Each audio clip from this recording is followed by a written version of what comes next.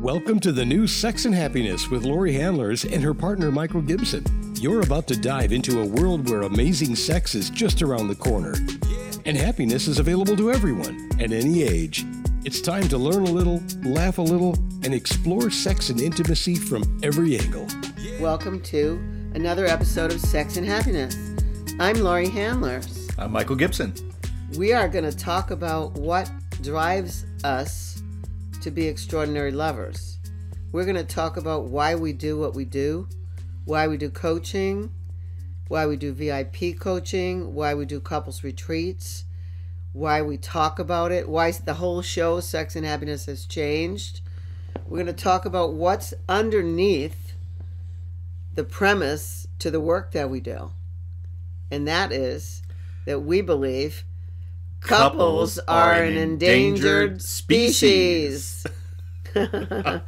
So we think couples should be on the list of endangered species like turtles and tigers and some kind of fish and dolphins. I don't know, everything.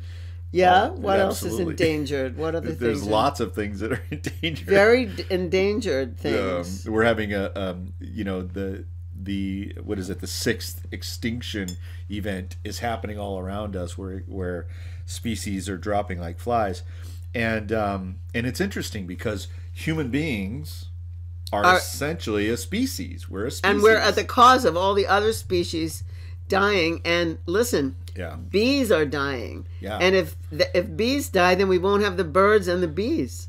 Well, worse than that, we won't have the food that the bees pollinate. You know what I mean? I was just making I get it. I was making a parable, but you're speaking the truth. That was clever. Anyway, couples are an endangered species. How do we know? One, look at the divorce rates. Mm-hmm. Divorce rates are over 50% for first marriages. Yeah.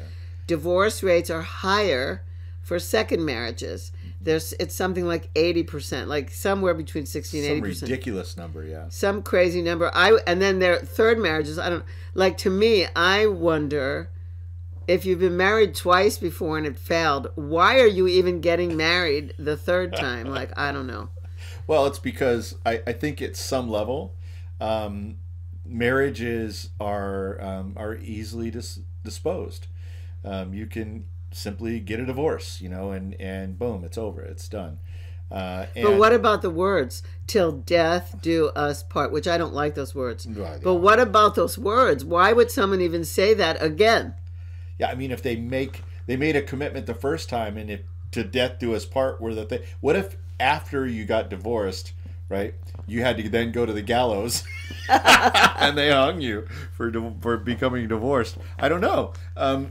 It's a sad situation for people, and I think it impacts everybody, not just the people who have fallen out. It impacts their whole. First of all, it impacts their children. Correct. Yeah, that's the biggest impact. Second of all, it impacts their extended family. Right. Third of all, it impacts their community. Their friends. Their friends have to choose. Yeah. Who am I going to be friends with? Am I going to leave and have a bunch of friends, or am I going to leave and I'm going by myself? The walk of shame. The real walk of shame. Yeah. So that's the first indicator, the statistics on marriages that fail. Yeah. And then there's so many other things. There are people who stay together and they tolerate each other. Yeah. And, you always say, I would rather go where I'm celebrated than to be stuck where I'm tolerated. There's a lot of tolerating going on, and there's a lot of people that do crazy things. There are signs. Let's talk about the 5 signs that a relationship is going down, the tube. Wow.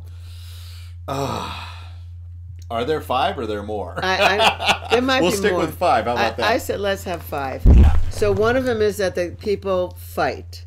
Yeah, well, I mean, it's not even just fighting. It's sort of like that's like stage 3, right? Okay. What's stage 1? I think stage 1 is where you discover that you're now walking on eggshells around the other person, and it starts with too much familiarity. People Okay. are just way too familiar with each other, and then they think they know. Like, Okay, they assume stuff about each other like they know too much, like the person is an open and closed book. right. And that familiarity breeds contempt. You've heard the saying. Yeah, familiarity Shakespeare said that, I breeds think. contempt. And so I think that's like one of the first signs Okay. is that there is this resentment happening, and that resentment shows up as, not willing to say what it is you have to say to this person. And oftentimes I think it's wrapped up in this idea that, oh, I know what's going to happen if I bring something up. Oh, yeah, they're going to lose it. There's the avoiding of the fight, right? Okay. And so a lot of times we simply don't speak our truth. We don't say what it is that's bothering us. And so we go for months, maybe years, holding resentment against another person and not really saying what it is that's bothering us. And it could just be something really simple like, You don't put the toilet seat down. yeah, or you leave your you leave your socks on the floor next to the bed. Right. I can give a great story about this. I have friends who the husband would just never ever do his laundry, and she was trying to get him to do his laundry. She was like, she's a career woman, he was a career man, and she didn't want to come home and do his laundry. Right. And so she was in my women's group years ago, and we told her to stop doing the laundry. So she stopped doing the laundry. So all he had was like dirty shirts, dirty socks, dirty whatever, dirty underwear. And so he didn't do the laundry. He just bought new shirts, new socks, and new underwear. Every time it was time to do the load of laundry, and it was piling up, he just went out and he bought new shirts, new socks, and new underwear. That's a resourceful man. And then it piled up to almost the ceiling. I mean, it was Yeah. just like she came to the women's group and went like, "You're not going to believe this. He wouldn't still do it. He bought new stuff again." Yeah. We said it's time for you to have a talk. Right. I think it was time for them to have a talk before I'm not going to do the laundry anymore. Yeah. Right. Anyway, so they had to have a talk. We had to mediate. Well, that's the difficulty of it, because look, we go to our friends and we talk about all the We things. collude. Right. We go to our friends and we talk about all the things that bothers us, and then the friends are colluding with you. Yeah, that's terrible. And now there's this view of your person, this special person you've pledged your love to. Maybe you've married that person. And all your friends think the And- person's an asshole. Right. And That's you're terrible. And then that person is then talking to their friends, and they think the other You're an person's an asshole, asshole. right? So, Okay, so yeah, so not speaking your truth is the number one. Being afraid to speak your truth to the person you love for fear that you will blow it up, is the number one. What? The number one. I think it's the number one thing that starts you down the road towards Everything a else. breakup, Yeah. and it shows up as resentment. Okay. So the first thing would be, that you're not speaking your truth, and the reason that you're feeling this resentment is because you feel like you can't say. What's it like to be in a relationship with someone that you feel like you just can't say what it is that's on your mind or what's bothering you? I've been there. Yeah. It's terrible. It is. Okay, so that's one. Two. What are you going to say? Two is I'm going to say arguing. Yeah. Arguing. I think people argue over everything. Like they argue over everything. Like they argue over whose family they're going to for the holidays. They argue over money expenditures. They argue over how to raise the kids. They argue over what TV show to watch. They argue over everything. Sometimes they argue over how to argue. I mean, Right. it's bizarre. Right, right. Fighting is so ordinary. It is. And arguing is just a way of asserting, your beliefs, or maybe it's your desire to be right. Like you must be right. Have you ever had? Well, I think it's a buildup of resentment also. I Oh, it think is. arguing is a buildup. I mean, I was in a relationship where when we should have been making love, we were arguing. We were fighting. Oh man. It was terrible. Yeah. It was absolutely terrible, and we couldn't stop. I couldn't stop myself. I could not stop myself. It was like a knee-jerk reaction. Right. I couldn't stop myself, and it was terrible. And I heard myself, and I was like, in my mind, I was going, "Oh no," like to myself. Yeah. And I heard myself repeating the same thing over and over and over, harping, nagging. Oh my God, I heard myself doing that. I mean, I'm definitely human. Yeah. Oh yeah. Yeah, I am too. And I've heard myself say the same things, and it's just bizarre. And it's almost as though we've been taken over by aliens, and we can't say what we feel, but really what this broken record is running us in. I call it the always never fight. I don't know if you've ever had this. Yeah, one. you always this. You never. You always. You never. Oh yeah. Well, you never. It's so stupid. Right. But it's hard to get off it. It's hard to stop accusing the other person and look inside. Like, Werner Erhard used to say about relationships, promise what's missing. That's good. Whatever it is that's missing and that you're complaining about, you promise it. You provide it. Yeah. You produce it. Right. And I remember hearing that and going, oh, could I? Is that something you could take the lead on and actually create instead of complaining about it? Yeah, right. It was very challenging, but I feel like I'm there now. What's really interesting is that, and I've said this many, many times, which is that behind every complaint is a request. Mm-hmm. And so often it's so, in our culture, it is so misunderstood that the complaint is the communication that's normally put forward rather than the simple request. So the complaint might be, God damn, that trash really stinks, right?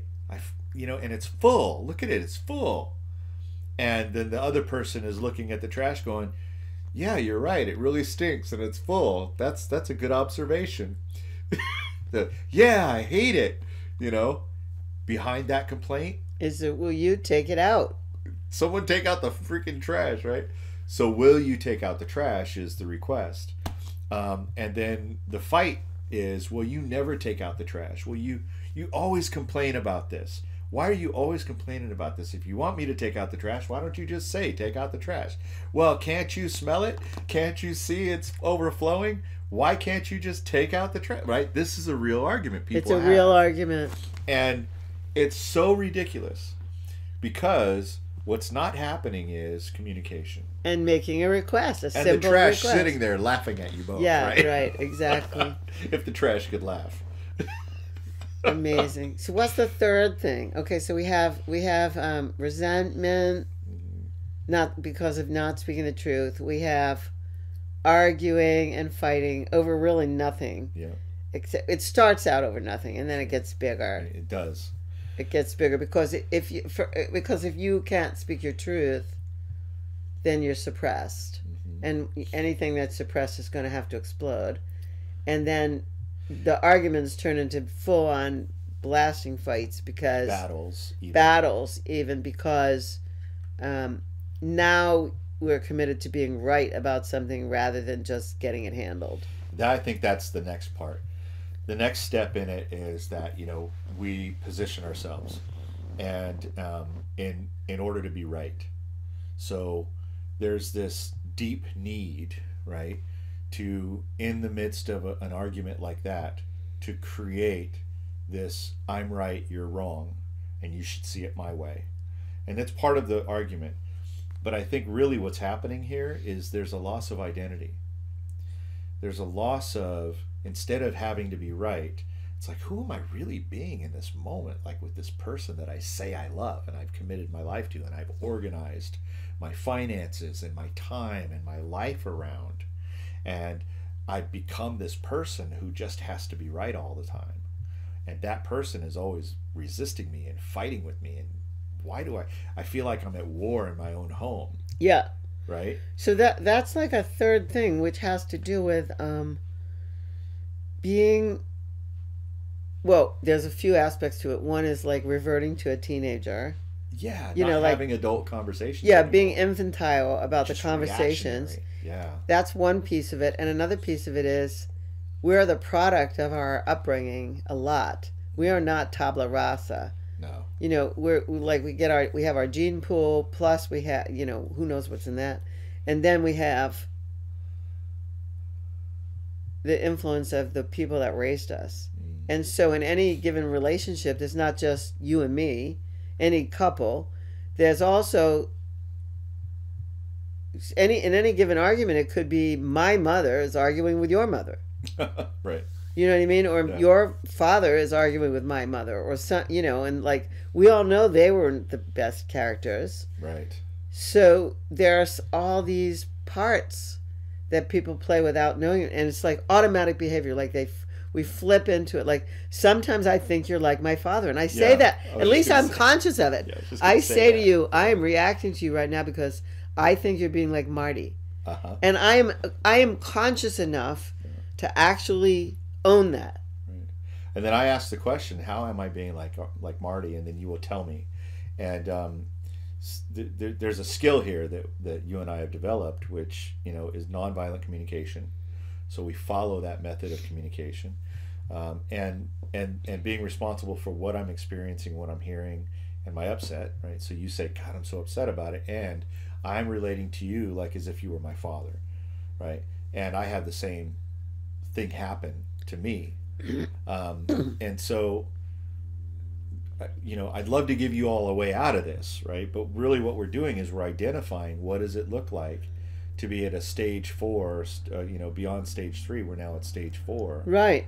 And Well, we this- have ways of helping you get out of it, but we can't. Right. I mean, you have to come to a retreat or something, but we'll talk about that at the end. I mean, like literally, we can't teach you everything in a podcast. Yeah. We can identify what's going on, and if you find yourself located in the crosshairs of what we're talking about, you need to call us. You Yeah. know, but we've done the work of identifying it, and we actually pretty much stay out of it. Yeah. We don't have a lot of this going on in the way we relate to each other. Right. But we, like we say, you know, we finally learn from experience. We finally learned from experience. We found somebody, I found you, and you knew how to communicate. And you found me, and I know how to communicate. And I spent money learning how. Yeah, I did too. So, you know, Yeah. sometimes you have to invest. But anyway, let's go back to the reasons, because we're just doing the ID part right now. Right. And if you find yourself located here, you know, pay attention. I believe, and this is, and I believe I misspoke just a moment ago. We're not quite to 4 yet. We're still at 3. Mm-hmm. But this is now where you're no longer the identity that you were when you became a couple, right? So each individual is now dealing with the other person with all these other things that have been going on, these dynamics, the familiarity, the resistance or the resentment that's been happening. You're not speaking your truth, etc. And now you're in this place where it's like, I don't even know who I am anymore. Like I'm responding and just knee-jerk reacting. And who am I? Like, why am Yeah. I doing? And you can't, now you don't even know the person that you're dealing with anymore. Who are they? Because there's some semblance of some past that you had and some argument that you had with someone in the past that you haven't resolved Right. or forgiven or whatever you need I to know, do. and I've looked at crazy. myself in the mirror and gone, how did I get here? Like, Right. what? Should I drop acid? Like, what should I do? I have actually. I've dropped do I need to acid do before to get psychedelics? myself So- out of some spiral Some that I was loop, in. right. Yeah, crazy. Well, and then that leads us to the next level, Yeah. which is at some point, this would be number 4, at some point you just start to not want to be around that person anymore. And that's where you start to see the separation. It's a resistance. Hey, do you want to go to the movies? Nah, not really. No, thanks. You know, hey, I've got a thing. We'll go meet up with some friends. Yeah, go right ahead. Have fun. You know, I'm not going. Get out of here. I don't want to go. It looks a little like that. And it's insidious that, you know, at some point, or if you do go to any of these types of functions or whatever, you do it under duress. It's no longer fun to go hang out with, the Joneses, right? It's no Right. longer fun to go and be with this person, and then you have these public outbursts that sometimes happen. Oh, those are to me, that's the worst. Where Right. all of a sudden people use the excuse of being in the back seat with their friends and they start arguing. Yeah. Or we were the couple who started keeping score on each other. Oh my gosh, we had a couple like that once. Yeah. We went to lunch with a couple like that. Bizarre. Well, and I can relate. I could relate to You that. could keep score? Yeah, I could relate to that keeping score thing. But that's because I wasn't, a long time ago, I wasn't conscious enough to realize that what I should have been doing was keeping score of how many times I had the opportunity to forgive, right, and sort all these things out. But yeah, no, the resistance shows up in your relationship, and the next thing you know, you no longer want to be around these people. This person that you, again, organized your life around and you spent money on and you did all these things with. And now you're feeling like, God, I just want out. And Yeah, where am I going to go? Yeah. What am I going to do? That takes us to number 5, which is the planning. How do you plan your revenge? How do you plan I'm getting out Your of this? escape, yeah. You suck. You're an evil. Like, you then turn this person into the object of the evil that you want to The monster. destroy. And now, and we call that revenge. So, And I always talk about the famous revenge story. right. Yeah. And you met the person recently. You I finally did. met this person. Right. The biggest revenge story I ever heard. I'm sure it's not the worst or the only one, but this was the worst I've ever heard. Right. A friend of mine comes home from work one day to find his house completely empty. No wife, no kids, no dog, no furniture, no bed, nothing. There's a shell of a house. He comes home totally shocked to find an empty house with no warning.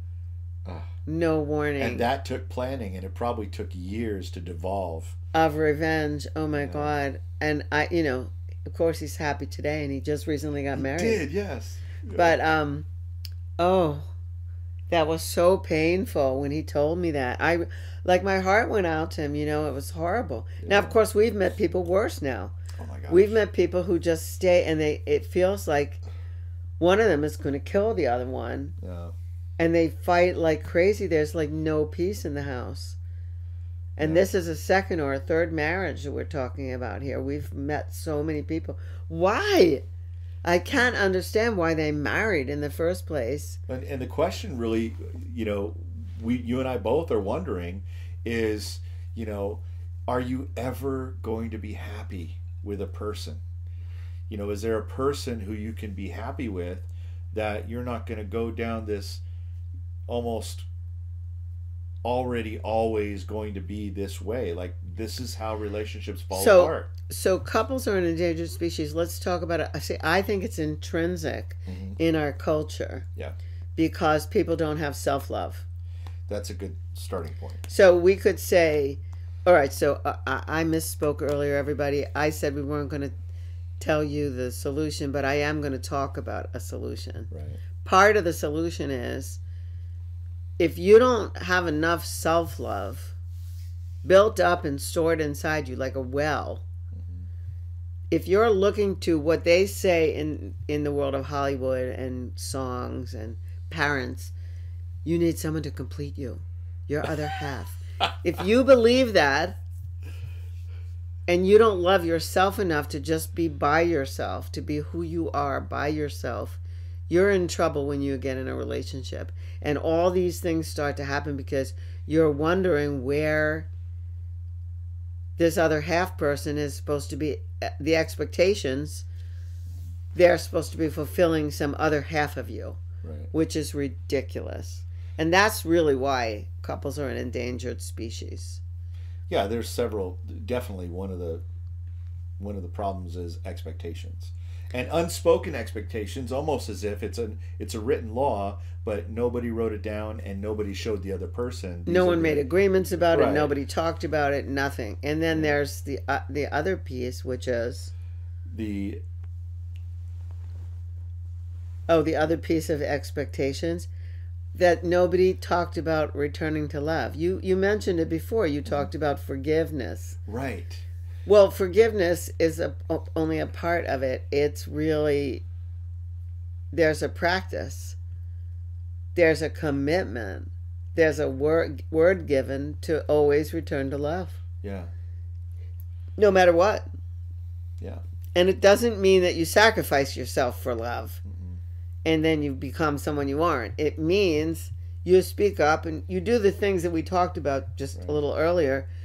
It means that you speak up, you say your complaints, you make your requests, you risking it all, and then you return to love. Yeah. No matter what has been said, no matter whatever. And these here are the subject of the things that we work with. These are the subjects of the retreats that we lead, the weekends that we lead, and the VIP coaching that we do. We're teaching a set of skills that I never learned from my parents. I never learned from the psychologists I paid. I never learned in any workshop I went to or taught. Yeah. I learned it right here in the space between us. In this related. And a bit of it was influenced by this one or that one. Of course, nonviolent communication. Baba Des said, return to love no matter what. You have to keep return to love. Yeah. We learned bits and pieces of it and we put it together. Alison Armstrong, The concept of partnership from Alison Armstrong. Werner Erhard, we learned it and we've put it together in packages that have people learn the skills that it takes to stop being in 1 to 5 of the things we talked about. And we've saved people from killing each other. I'll just say it. We've saved people from killing their husband or wife. Yeah. We've saved people from sitting in a room together, empty nesters. The kids are grown and they looking at each other like, who are we? What are we doing together? Yeah. We've saved people from things like not being able to hear each other. We met a couple once who, if he said, I'm sorry, she couldn't hear those words. And so how was he supposed to apologize? She said, I don't trust the words, I'm sorry. And he's like, but I am sorry. And she's like, What? I can't hear those words. So we had to decipher that and figure out other words. I mean, that was a tough one because we had to literally come up with words that meant I'm sorry that she could actually hear so that she would get that he actually not just wanted to say he was sorry, but he was apologizing for something and taking responsibility for it. Yeah, and he wanted to change it. Like that was a big part that was so huge. That was a big part of the problem, which was, yeah, you say you're sorry, but you never change. And this was the conundrum they were in. It was the catch-22. And they say that we saved their marriage. And we know that because of COVID, I'm saying the C word, we know that because of COVID, many of you have been cramped and cooped up together and your worlds got much smaller. You couldn't run away. We know that like marital violence and relational violence has gone up, maybe 10 notches. Yeah. We know that the divorce rate has increased since COVID. We know that very few people have the skills to work this stuff out.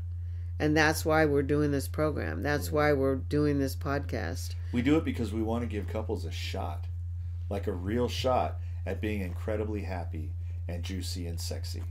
And I think that's probably, I know for myself, it's what drives me forward. It's what drives me to go to the next retreat and to go to the next VIP vacation and to go and to work with couples, because I can see that, there's this underlying like really deep pain of I feel alone and I'm not alone.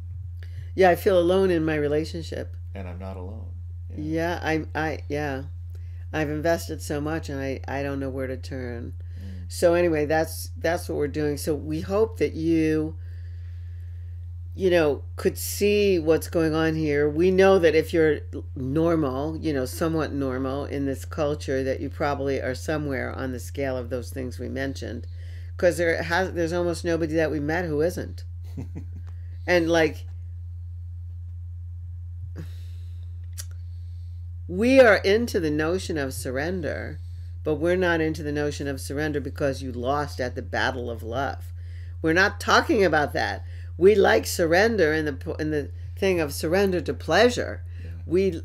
We're an advocate of that, but you can't surrender to pleasure if you're in so much pain that you can't even speak your truth. If you're in so much fear that you can't even speak your truth. If you're in so much angst that relating is causing you, familiarity is causing you, the lack of what was promised is causing you. We want you to have the best life possible. We want you to have what you signed up for. Yeah. So that's our goal. Our goal is to actually have you experience the happily ever after that Disney promised you. Right? I wrote a great newsletter about that. It was called "Happily Ever After My Ass." Yeah, it's hard. It's tough. It takes work and investment. It really does take work and investment. Anyway, I'm not going to go into all that. We hope that I don't know if you've enjoyed this show. Maybe it was painful for you to listen to, but we're identifying the things that are important to us and where we're focused and where we're doing our work, because we know we're making a huge contribution in this world. If we can save the endangered species of couples, we know that the world will be a happier place. Absolutely. So yeah. We want to leave you with, please get in touch with us. Please go to the website, lauriehandlers.com. Join the newsletter. Yeah, join, to submit your email address, and in return we'll send you a newsletter. We'll send you notifications of when we're doing events. If you're a couple that's high profile and you wouldn't want to go on a retreat with other couples, we do special VIP weekends, actually long weekends, for you anywhere in the world you want to go. And if you're not high profile, but you're a couple that hears this and goes, "Oh my God, we're in trouble here. We're endangered," contact us, and we'll let you know when the next time is that we're doing something in the United States or somewhere else in the world. We're doing some things in Europe, and just get in touch with us and let us know. You can contact us also on Facebook, Instagram, LinkedIn. You can contact us and let us know you're in trouble. Also, if you're not, but your friends are, yeah, let them know about us. We'd be happy to hear from them.